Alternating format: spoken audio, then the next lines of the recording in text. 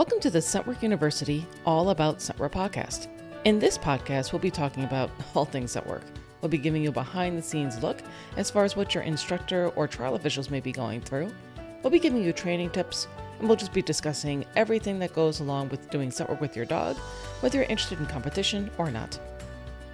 In this episode, we're going to be speaking with Scentwork University instructors Lori Coventry and Christina Svensson in order to discuss what it takes to host a successful Scentwork trial. All right, without further ado, let's dive in.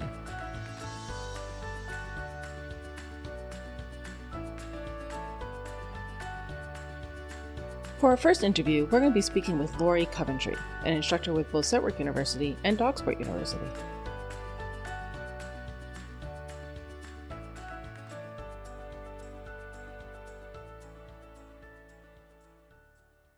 Hi, my name is Lori Coventry. I own Do Over Dog Training in Buffalo, New York. I am also an instructor for both Scentwork University and Dogsport University. With Do Over Dog Training, we offer trials, seminars, coaching days, sniff and goes, teach classes for all levels of scent work. I'm also an AKC scent work judge and a UKC Nosework certified official. I'm available for seminars, coaching, consulting, video reviews, you name it. And also as part of our business, we do regular dog training. So we offer private lessons for manners and behavior and have a couple of seminars that we do related to that. We asked Lori some of the most common questions that we received from individuals who were interested in hosting a Scentwork trial. How many Scentwork trials have you hosted? I have hosted 6 weekends of NACSW trials. How many levels have you offered in a given day of trial? With NACSW, it's usually 1 level per day, unless we do elements, and that would normally be 2 elements per day, and I've done regular trials and element trials. How many officials did you need to hire? So with NACSW, it's typical to have a CO, a certifying official, and then 2 judges for the day. How many volunteers have you needed? We could always need more, but typically, 15 to 20 good volunteers a day runs a great trial. What is one hosting nightmare story you would like to share? So, a few years ago, we rented a fire hall for a trial, NW1, NW2. Planned ahead of time, way in advance, had contracts signed, everything was cool. And then, you really don't talk to the trial site until before the trial. So I called a few days before the trial to confirm our walkthrough time with the CO. And when I was talking to the guy in charge, he said, I don't know if we can do that this weekend. We have our fireman's picnic. Everyone will be here. I think I started crying instantly. So I got a hold of, it was a student that helped set this up for me. She had contacts at the fire hall. So I got a hold of her and she talked to the fire chief and he's like, don't worry, we can do this. We'll block the parking lot off so that your people are separate from our people. And, there was going to be some going in and out. They were cooking food and stuff inside. And for the competitors, I think it went okay. I don't think they really noticed that there were like 500 firemen there. But for me, it was very stressful. It was just awful. And then just a whole bunch of other weird things happened that weekend. A dog that wasn't entered, that was in an RV, got out and got loose and was running all over town. And half of my volunteers left to try to find the dog. I think a dog's leash snapped in the parking lot during that trial. And there was just so many minor things here and there that I'm sure the competitors had no idea was even happening. But that goes down in my history as like I almost wasn't going to do trials after that trial. It was really bad. What is one heartwarming hosting story you would like to share? So I don't know. I'm sure if I really thought about it, I could think of a good story, but things that jump to my mind are the Harry Award stories. Those are always just so wonderful to hear. People that truly enjoy the trial and come up and thank you, and this was great, and I loved it, and that just makes me so happy. And of course, just having volunteers that love to come, that love to watch, that love to learn. All these things, that's what makes me continue to want to have trials. What is a tip you could offer to anyone interested in hosting a Scentwork trial? Organization. You have to be organized. I have room full of totes that is all trial related. I unpack after each trial, repack, kind of make a note of any supplies we were low on so we'd have it for next time. And everything, at least at the start of the day, is very organized. Things might go downhill a little bit as everybody's running in and grabbing this and grabbing that. But even, with emails and all of that, organization is key. Also, there is I don't know if it's a program or what you want to call it, but it's yet another mail merge, YAMM. It's through Google or Gmail. And it's a great way to send all of those emails, those bulk emails you need to send out, because you could do it all at once. It's a mail merge program. I'm sure there's others out there that are great too. This one costs $25 a year, but if you're hosting several trials, it is so worth it. What is a common pitfall you would urge people to avoid when hosting a scent-work trial? My biggest pitfall, the thing that I try to do too much myself, I try to do it all. You need volunteer coordinators. It's great to have someone that could do hospitality for you. I tend to do all that myself. Recently, I've been putting my mother in charge since she just retired, so she can run and grab food and set everything up and do all that so that I'm not doing it or trying to find a volunteer to do it. So having someone for hospitality, as minor as that seems, is a huge time saver. And just putting good people in charge of different things so that you're not working so hard. Any other information you want to provide? So I hope this wasn't supposed to be a one answer question. I have a few things here. I would say if you're new to hosting NACSW trials, find several people you can train to be score room leads. It is a very important job, and it is required that leads be approved by NACSW. You'll want to have several people trained so that the same people don't get stuck in the score room all the time, because everyone would like to watch some searches. Or, on the other hand, you may have somebody all trained and ready to roll, and maybe they can't do it the day of your trial, or maybe they got into your trial. You don't want them to have to pull out just so they can do score room. So try to get a few people trained. If you have students who are willing to travel, offer to pay their travel expenses so they can gain score room experience at other trials. This is still something we're working on in our area. We just don't have enough score room leads for all the levels. So it's a pretty stressful part of planning a trial. Another tip, visit the parking lot as a host. I really try to make time to go out to the lot, say hello to the competitors. We have a lot of duties, so we can't stay out there all day, but make a few passes, say hello, make sure everybody's doing okay, especially if it's really warm or really cold or whatever. I mean, just go out there and visit. Know who's coming to your trial. They're supporting you, so you should support them. I think that goes a long way. And then my biggest pet peeve, but I'm trying to get over it, is, and I think this is a complaint of a lot of trial hosts, is try not to let the emails get to you. Do your best to educate when people are asking questions that can easily be found in the premium or the rulebook. If they're asking for directions or hotel information, make sure you have that on your website or in the premium, and then just direct them there. If the hotels are full, they can go to Google. They can try Airbnb.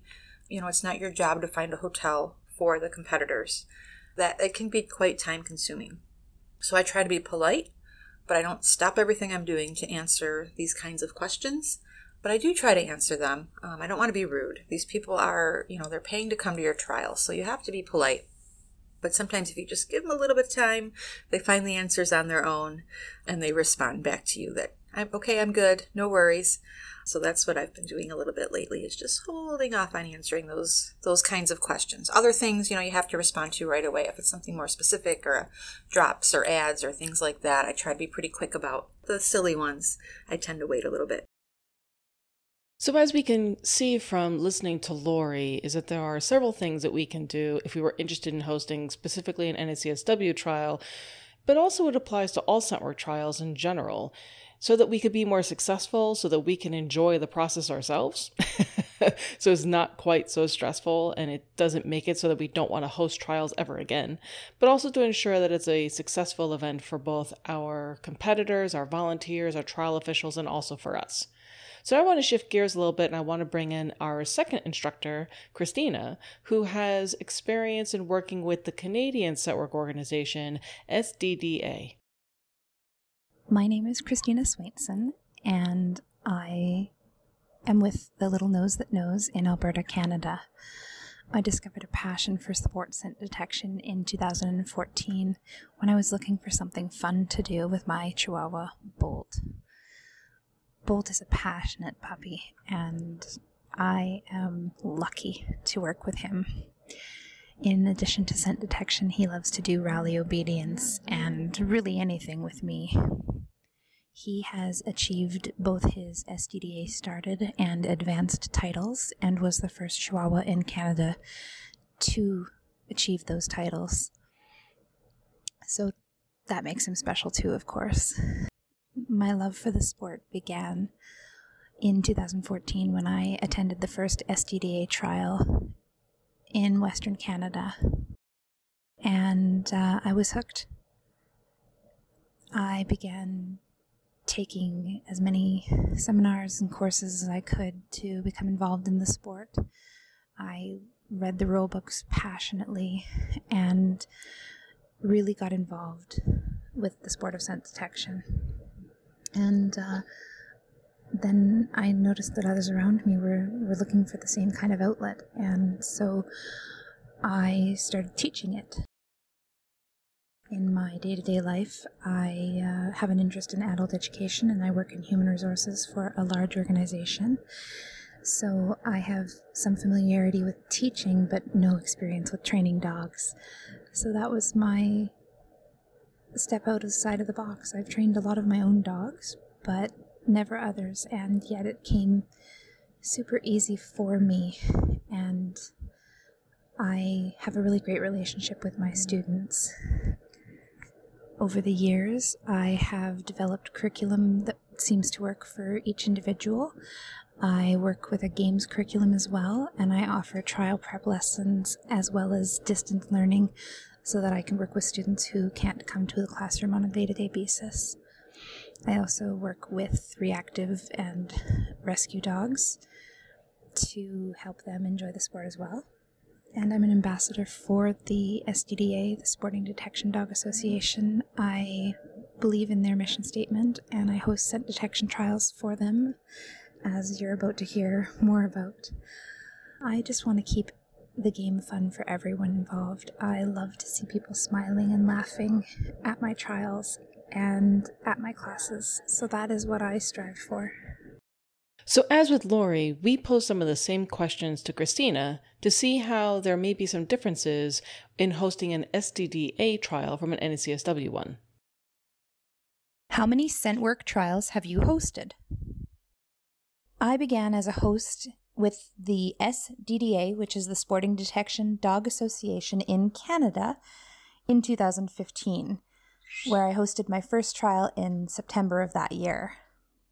I have since been a host or co-host for over 10 different trials, most of which being 2-day weekends with some 3-day events thrown in there, and a total of over 21 single trial days. How many levels have you offered in a given day of trial? In SDDA, we typically offer all 4 levels in a trial day. When I started hosting in 2015, trials were happening only once a year, so I wanted to accommodate the demand and make sure I was offering all levels. One judge can host up to 75 runs in a day, so I would bring in 2 judges for a total of 150 runs and all 4 SDDA levels: started, advanced, excellent, and elite.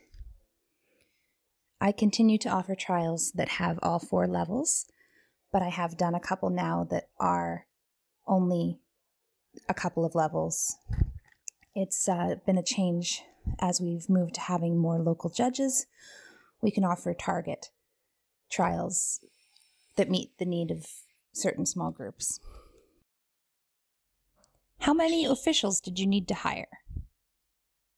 SDDA scent detection is unique in the fact that you don't have to hire trial officials. You hire one judge, and that person serves as the SDDA representative on site for the duration of the trial. And then you have the trial host, who is in charge of coordinating pretty much everything else. The host is approved by the SDDA as having a venue available and has coordinated with a judge who is willing to attend the event and agrees to the levels offered.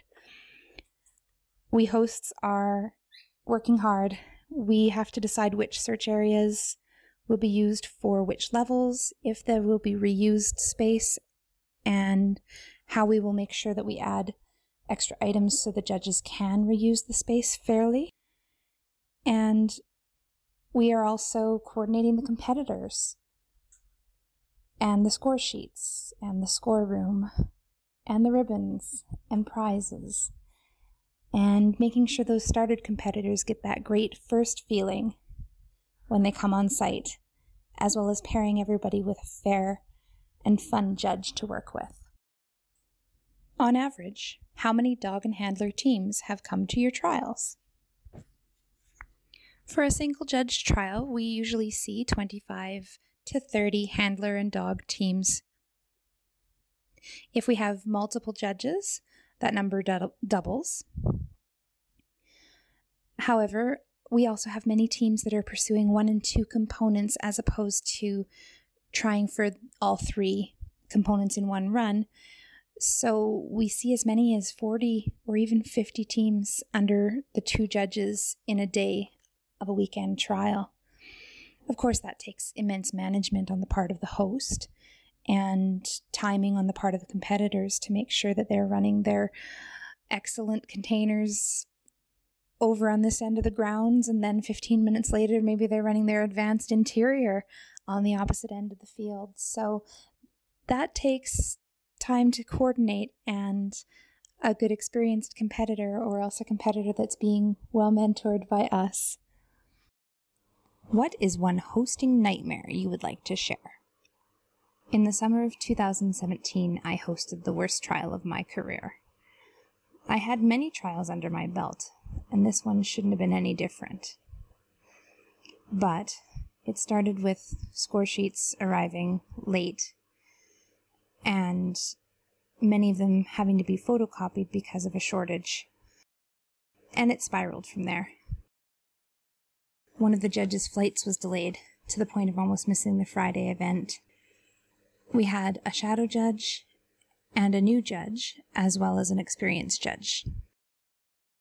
The venue that we were using for Friday was under temporary management, I should say, and they didn't want us there. So they closed the main building to us, where the only bathrooms were. Thankfully, we moved to our other venue for the weekend, and this was a new venue to us, an 11-acre farm nestled in the center of the city. We hadn't planned for the size of this venue properly, and so the distance between search areas took much more time than we were expecting, and therefore our days were very long. We had an issue with an incorrect hide that was supposed to be on a vehicle. We had a level of elite that was run incorrectly and had to be reimbursed.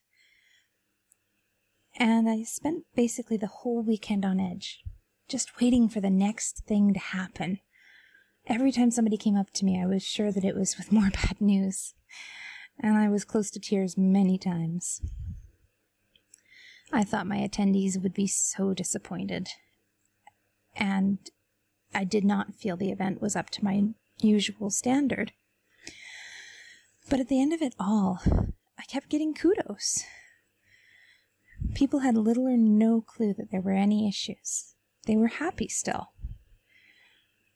It was after this event that I cried, knowing I had still given the competitors the experience that they came for, that they knew and they loved, even if my experience was far from my normal and something I don't ever wish to repeat.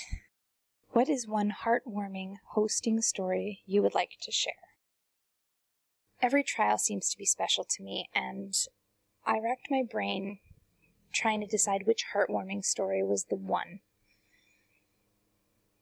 But in the end, I decided to go with what happened to me just a few weeks ago, in September of 2018, when I returned to my big venue, the 11-acre farm from my last story, where my worst trial had happened. So this year we came back. We put some new techniques in place. We hashed out our timelines rigorously, planned our searches back to back in adjacent areas as opposed to from one end of the farm to the next. And this time we had a super trial. We finished on time every day. The site owners were able to leave at a decent hour to lock up after us. The competitors still had an excellent experience despite it being a bit wet, rainy weekend. And my team, me and my volunteers, we had a blast too. Everything just seemed to flow.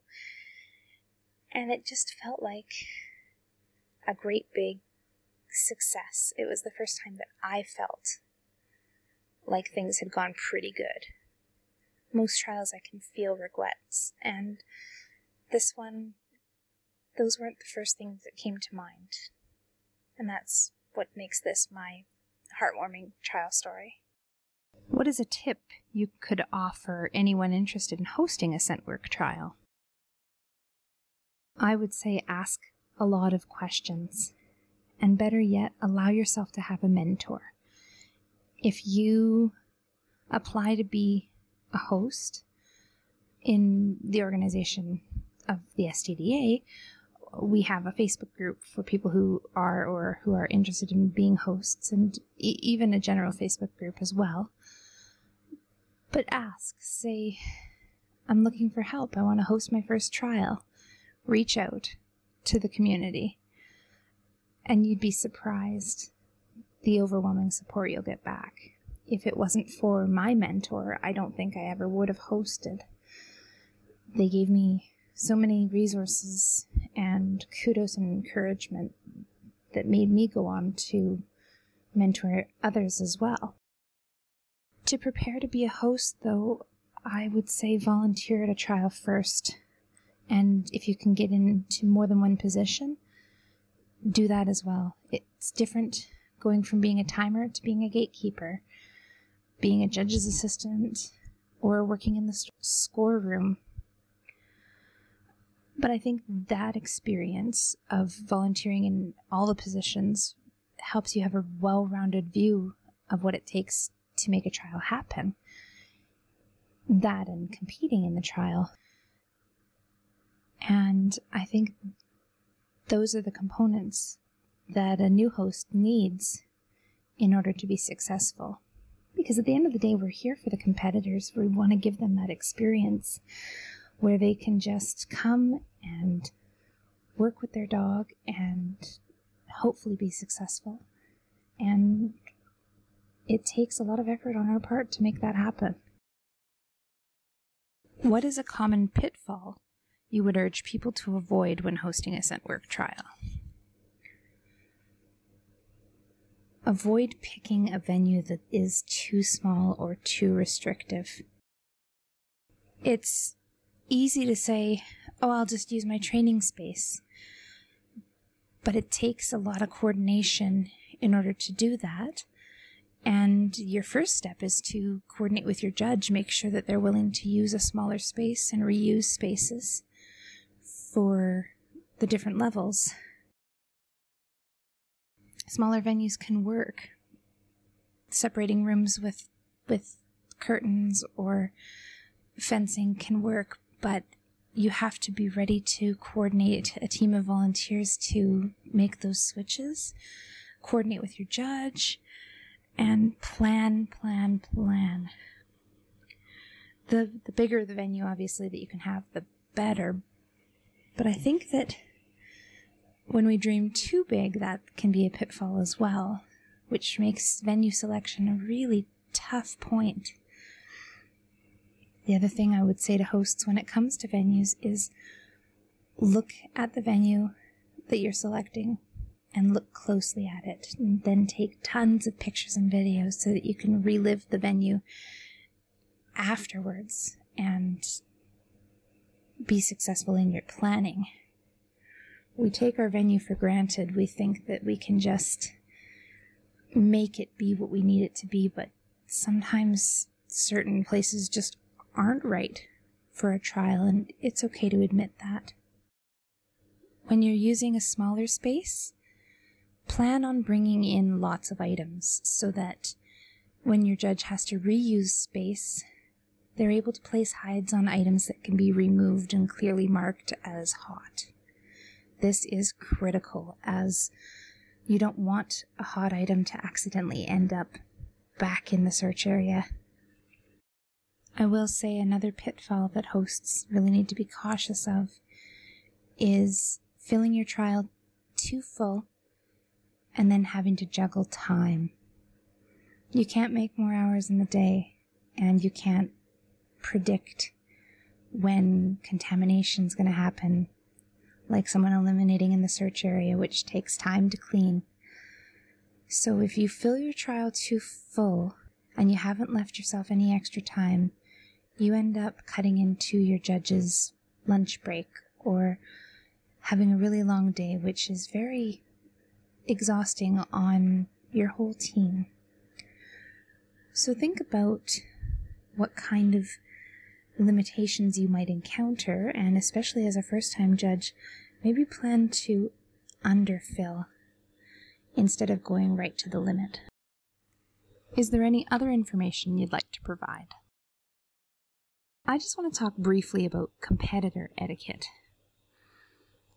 It's not that we have a whole lot of expectation as hosts on our competitors, but there are a few things you can do to help a trial run smoothly, such as being on time for your check-in and walkthrough, being polite and courteous to the volunteers, the gate stewards, etc. For example, you need to try to remember that sometimes it's easier for a host to convey quickly to the gate stewards a change in the flow than it is to try to track down every competitor in that level to tell them about a change.